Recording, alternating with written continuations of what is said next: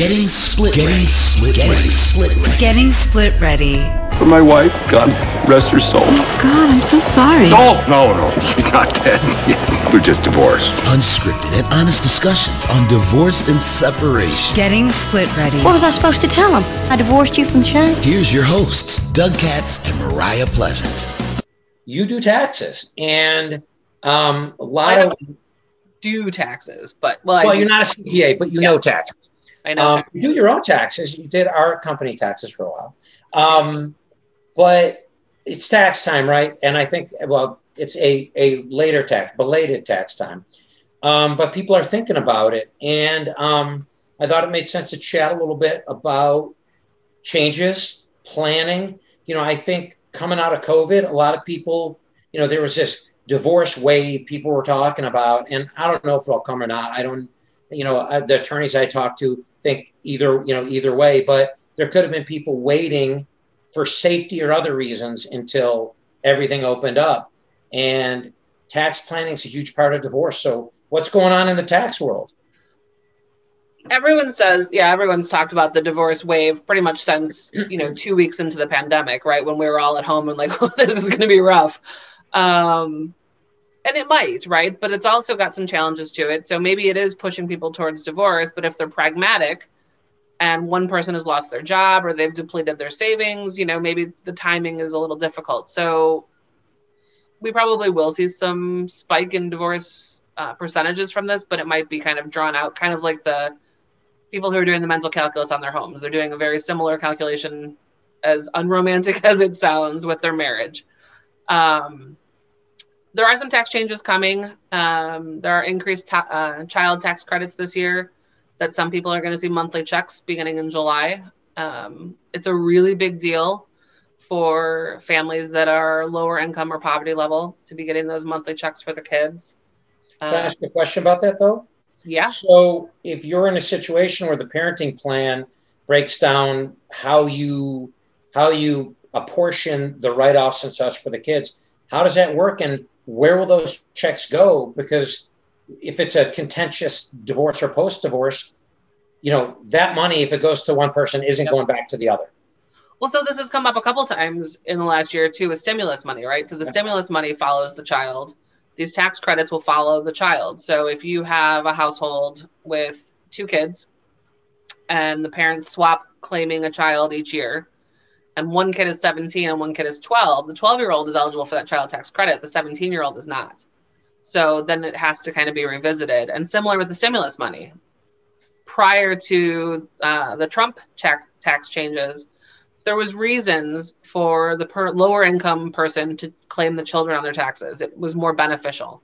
There were some changes made during Trump's presidency that made it not really beneficial for that person to claim them.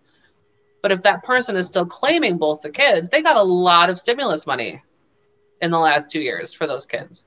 Oh, yeah. And so we've had people come in just to mediate who gets the stimulus money or how it's spent or who claims the kids on taxes moving forward. And if we have, we put a pandemic clause or an emergency clause in a lot of our agreements now, because as you said, this was unprecedented, but it doesn't mean that something like this can't happen again. And it might not be this, but what happens when we have things that are unforeseen? You know me, I'm a doom and gloom guy. It's when it happens again. Yeah, when it happens. And something will, right? Something will happen. Yes. So we've been doing a lot of revisiting of who gets those funds, because they're not insignificant. Now, this isn't tax related, but on the things that you've mediated in the past, are they coming back and saying, help us come up with an agreement in case this crap happens again? No, people aren't usually that proactive. It's more of, our parenting plan doesn't work at all because my wife is an ER nurse, or my ex-wife's an ER nurse, and I don't want the kids around her. And she, how do we do a parenting plan that was shared when life changed? Right. Or, a lot of times people, they have 2 kids, they remarry, they have 2 kids. Maybe one of the new kids is an infant or is immune compromised, and this person is still sending their kids to school, but this person is completely shut down. How do we figure out how to make that work? And so it was all completely unforeseen, but brings up a lot of really good questions. And something that I say in mediation, that we need to be as detailed in the agreement as we can be, not because you have to live by the agreement, right? There's no parenting plan police that's going to come and say, you guys said that, Bob was getting Christmas Eve and Nancy was getting Christmas Day. If you agree to vary, vary. Yeah. But if you've got everything in that agreement that we can think of to put in it, then there's no potholes. If you have a disagreement in the future, you've got the tiebreaker. You don't have to come back to mediation. You don't have to go to court. So it just helps us think through, what does it look like in 2 years? What does it look like in 5 years? So makes me think, we were talking a lot about real estate, and the part about real estate with divorce people don't think about enough is, one, if they're keeping the property, who's getting to write off, what part of it potentially? Probably a person staying in it, but if sometimes there's a shared payment past the divorce and stuff, as you know. Yep. The other part is if you're selling, right? If you're going to Julius and you're saying, let's sell this right now, and you're selling it at the top, so your basis is what it is, but you've got a lot of gain, financial gain. What do they have to be thinking about? Because capital gains become an issue, no? They can. It really depends on the average cost of homes in your area. And we were talking about this the other day. In Northwest Indiana, where I am, there's not a lot of homes that have more than $500,000 in equity when they're sold right now. But if you're in River Forest, there definitely are. So as a married couple, you have a $500,000 exemption from capital gains when you sell your home. As a single person, you have a $250,000 exemption. So let's just say you and I are married, Doug. We get divorced. You quit claim the deed. I'm the only person on the deed, and I go to sell in 4 years. I don't have that $500,000 exemption anymore. I only have the $250,000.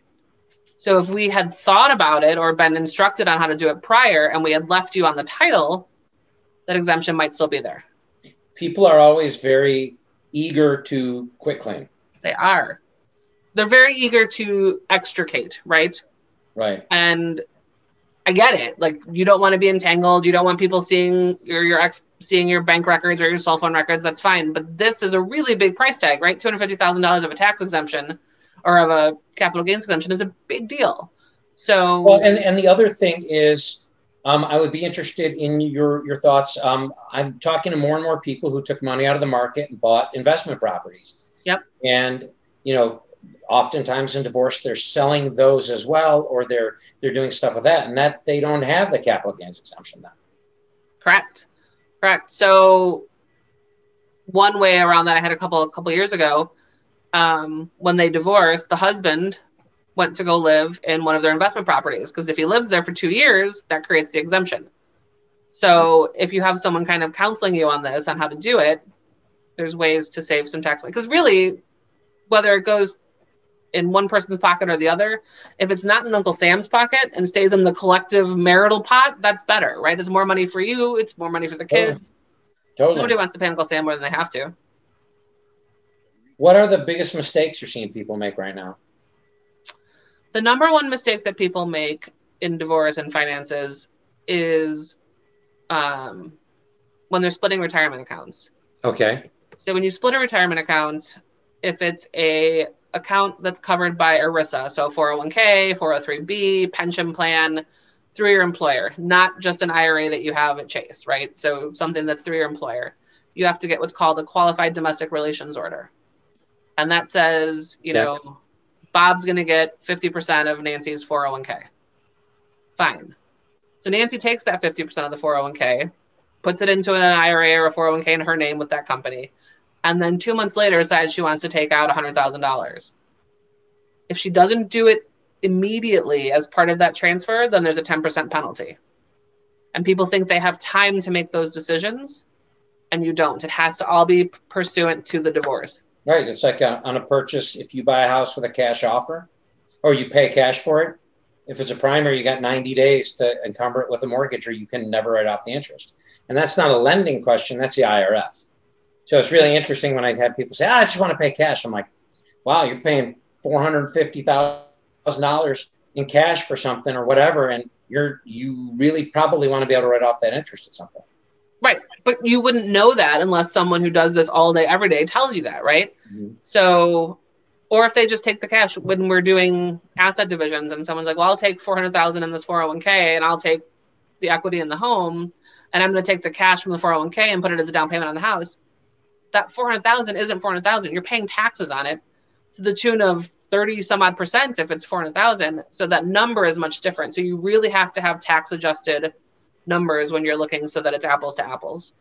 Well, and it's interesting. I do want to touch on something from a lending perspective that touches on taxes, but really important, because you're asking about people getting loans. And I'm sure Julius could chime in, where self-employed clients are really as good at clients as anyone else, but it's way more complex. And like me? What I'm telling people right now is, if you're getting ready to buy a property, take a good hard look at what your taxes are going to look like. Right now, I can tell you in the lending industry, and if you're self-employed, regardless if you're Schedule C or you got an 1120S or whatever, if you own 25% more or more of your source of income, you're self-employed. I have people come and say, but I get a W-2. Well, great, but you're self-employed, and you're going to have to provide information on the health of that business. So typically that means between 1 and 2 years tax returns, depending on what the underwriting systems say, all schedules, and a year-to-date P&L with at least 90 days bank statements validating the P&L. People crap their pants when I tell them that. And they say, well, I don't want to provide it. I've always paid my bills. Why are you picking on me? Blah, blah, blah. And it's a matter of saying, I'm not. That's what the rules are. You got to apply them evenly so that there's fair lending. But with taxes, they should really be thinking about what they're writing off that year. Because if there are a lot of clients who came to us early enough where they want to buy something, and sometimes divorce is part of it, and they're looking at it and saying, well, what do I have to do? And we can actually run numbers and say, don't write off as much as 2019, make it look good so that you have more income. You're going to get hit with a little more taxes, but I could get you that loan. And then they file it the right way. But if they don't, and we're not CPAs, of course, we tell them to talk to their CPA, but what I can tell them is, here's an income that you need to show. And if you don't want to pay Uncle Sam, the lending, the mortgage underwriters are not going to look at it the same way either. So there's a lot of planning with things that they don't think have that ripple effect. Yeah, I've had a couple of deals blow up in the last 2 years where the buyer was self-employed, had a pre-approval from a reputable company, and it blew up because that loan officer either didn't understand that they had to dig deeper, or they just understood it and didn't do it. So, I think it's interesting that you say that, but then you have these listing agents. They will call a buyer's agent to have a conversation. Tell me about your buyer, just to make sure that they are a really strong and vetted buyer. And if they're self-employed, an experienced listing agent will know that there are some more questions that need to be asked, just to make sure that they don't have a deal blow up in their face. Right. And obviously you or I would never get personal information because that's protected. But, again, the people who've been doing this a long time, they can read the tea leaves. There's an instinct about what you need to do to get the right buyer. And that's, I think it's always been that way, but it's hypersensitive right now. Sure. I think that's important to note for self-employed people too, because if you are self-employed and the last time you bought a house was 20 years ago, the lending process is totally different. Yeah. You don't walk to the community bank and be like, hi, Bob, and just sign here the way that it used to be for, people who were invested in the community and had businesses or whatnot. So it's very different, and it's a different ballgame. Yeah. Oh, totally. And I think it will be an interesting echo, because I think I read somewhere, I don't remember the article, but they were saying COVID and just the economy and how things work. There's like an unprecedented number of people starting businesses. There was something, I think I was on NPR, and they were talking about the leap from people like making stuff in their kitchen where they're selling like bagels or hot sauce or whatever you have it. They're starting to grow into, self-employed barbers, and they've never been before, but they were laid off and they had no choice. Yep. And it's a totally different situation. The other thing, at least from a lending perspective, I think from a tax perspective, it helps people out, but from a lending perspective, cash is not a good thing always if it's just cash sitting under your mattress. So you're not paying taxes on it, but you can't use it for lending. And, if you're not telling your CPA about it, then it's probably something that we can't use either. So to end this segment, Mariah, what would you say are the top 3 considerations people should make going into 2021? Go from into 2021. a planning perspective. Pay attention to timing. A lot of the courts are backed up right now anyway because of COVID, but pay attention to timing. You're going to file your taxes based on your marital status on the last day of the year. Right. So it could be very beneficial to file married for 2021 and then get divorced the second week of January. It might be beneficial to do it otherwise. And when you're looking at timing, keep that in perspective too. And I always encourage people to consider health insurance at the beginning of the process, right? If someone's going to lose health insurance pursuant to the divorce, do all your doctor's appointments. Spend the next 2-3 months while we're figuring out the details of the divorce. Get all your checkups, get your mammograms, get your screenings, get your whatever you need to get so that you can, have some time for those basic things, right? You may need a catastrophic plan, but you've done most of your stuff. Don't forget about carryovers of losses. I think a lot of people don't look at that as the asset that it almost is, right? If you've got a passive loss or a operating loss on your tax returns, who's gonna take that in the divorce? It is an asset, right? So it helps on your taxes. What other big? I got a good one. Yeah, what? Not totally tax related, but I think in my experience seeing divorcing couples, knowing where the economy is, if you got a hobby that can make money and you think you can make money at it, turn it from more than a hobby. Get incorporated. Start doing it with a degree of a deliberate effort. If it's something that you can make money at, that could be your fallback. And I think doing that and starting to build that tax history, because for lending, you have to be self-employed for at least 2 years. Now, that doesn't mean the business has to be making money. It could be a second job. It could be another business. It could be, we're in the gig economy or whatever, right? But let's say you start a business and you do it the right way. You actually incorporate and you have it on your taxes and you do a certain thing. Well, then if you need that business 2 years down the road, you've already got that history. If you try and start from 0 to 100 in 2 seconds, it won't work. At least the lending system, and I know the tax system, and to a lot of degree, the real estate system are all very, very regimented, very, very, I'll say draconian, because in my world, it's fair lending. They make sure that everything is objective so that nobody has the really ability to discriminate. Well, that cuts both ways. You can't discriminate, but you can't make subjective decisions. So if you could do something now where maybe you can show a little less income from a tax perspective, which is great because your business could lose money over a certain amount of time. Do that. Think about doing that. And then you got something to fall back on or not really retire. So that would be my addition. Yep. I'll wrap it up with the numbers don't lie, right? So if you have been claiming no income from your business for a couple of years and then you want to be self-employed and buy a house, you did a good job of shielding your income from taxes, but it's not going to help you buy a house. Right. If you are in the gig economy and you want to come to the table and say you don't have an income when it comes to child support or alimony, but yet you're paying your bills and you're paying your rent and you're paying your mortgage, you do have an income, and it's easily deduced by looking at your financial statements. So It's easier just to come with full disclosure because the numbers are the numbers. Right.